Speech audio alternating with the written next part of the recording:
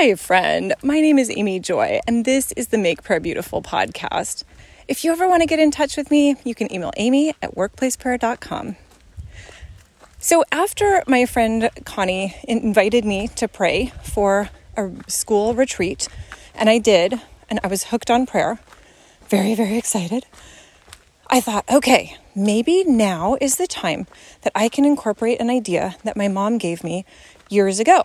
So my mom had heard this idea where people take 7 index cards and label them with the 7 days of the week. And then starting on Sunday, they write down the names of family members, one on each card. Or in my case, I did either individuals or families. So like my sister's family was on a card. I didn't do them individual person by person. I mean, I could have. I just chose not to.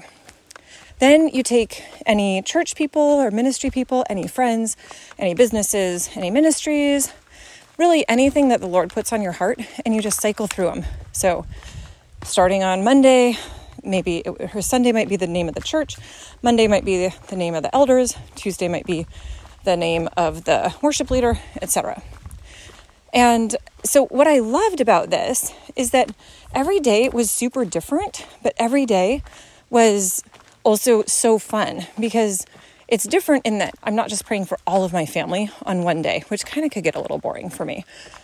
But no, it's like, okay, here's a couple of people from family, and here's a couple of people from my friend group. And every one of those names is like, oh, I love this person.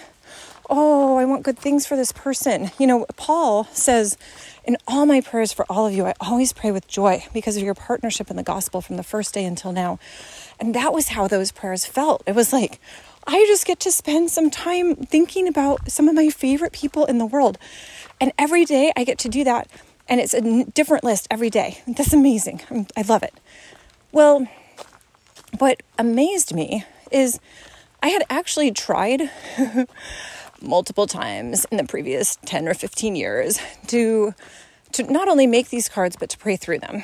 Because making the cards, it just takes a few minutes. It's not a big deal. But actually praying through them, have I mentioned that I'm a perfectionist? Anyway, what would happen is I would skip a day.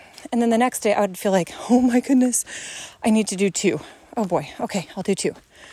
But then what if I went on vacation? Like, oh my goodness, now I'm missing 7? Ooh, that's brutal. And it got to a point where I felt like I could never measure up. I was always behind. It was not life-giving. It just made me feel like a failure every day. And so what I needed to do and what I needed to shift this particular time was I needed to say to myself, you know what? It's okay that you're not perfect.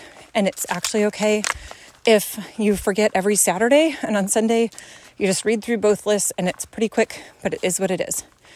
And you could actually even skip Saturdays sometimes.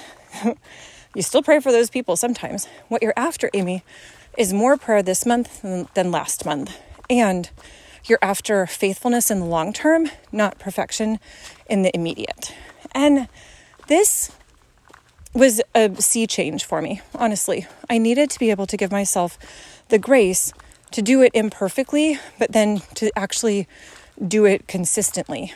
And that was really a beautiful, beautiful season, because what would happen is there were days where I would start praying and I could get through the whole list in, let's say, 20 minutes.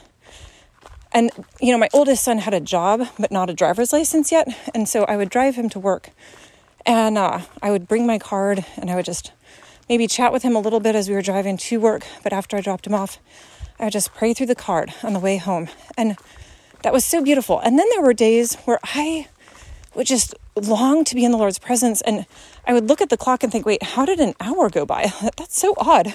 And I think it wasn't just that I was praying for those people during that time, but I would also, maybe the Lord would speak to me a little bit here and there.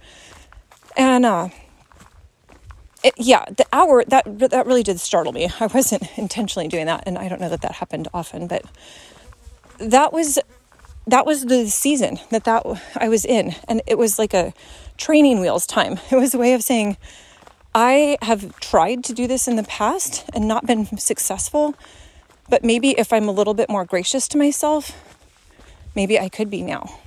And I was. So Lord Jesus, for anybody who feels like they are simply not able to pray as faithfully as they want, Lord, if that's just a season that they're in, then I ask that you would give them grace. Lord, if they just need the grace for themselves to be able to say, some prayer is better than nothing, and you're after more prayer this month than last month, or even the same amount as last month or something, then Lord, I ask that you would bless them with that realization.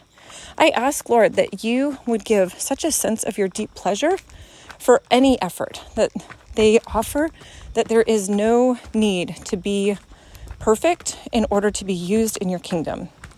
Lord Jesus, thank you for how gracious you are. I worship and praise you in the name of Jesus. Amen.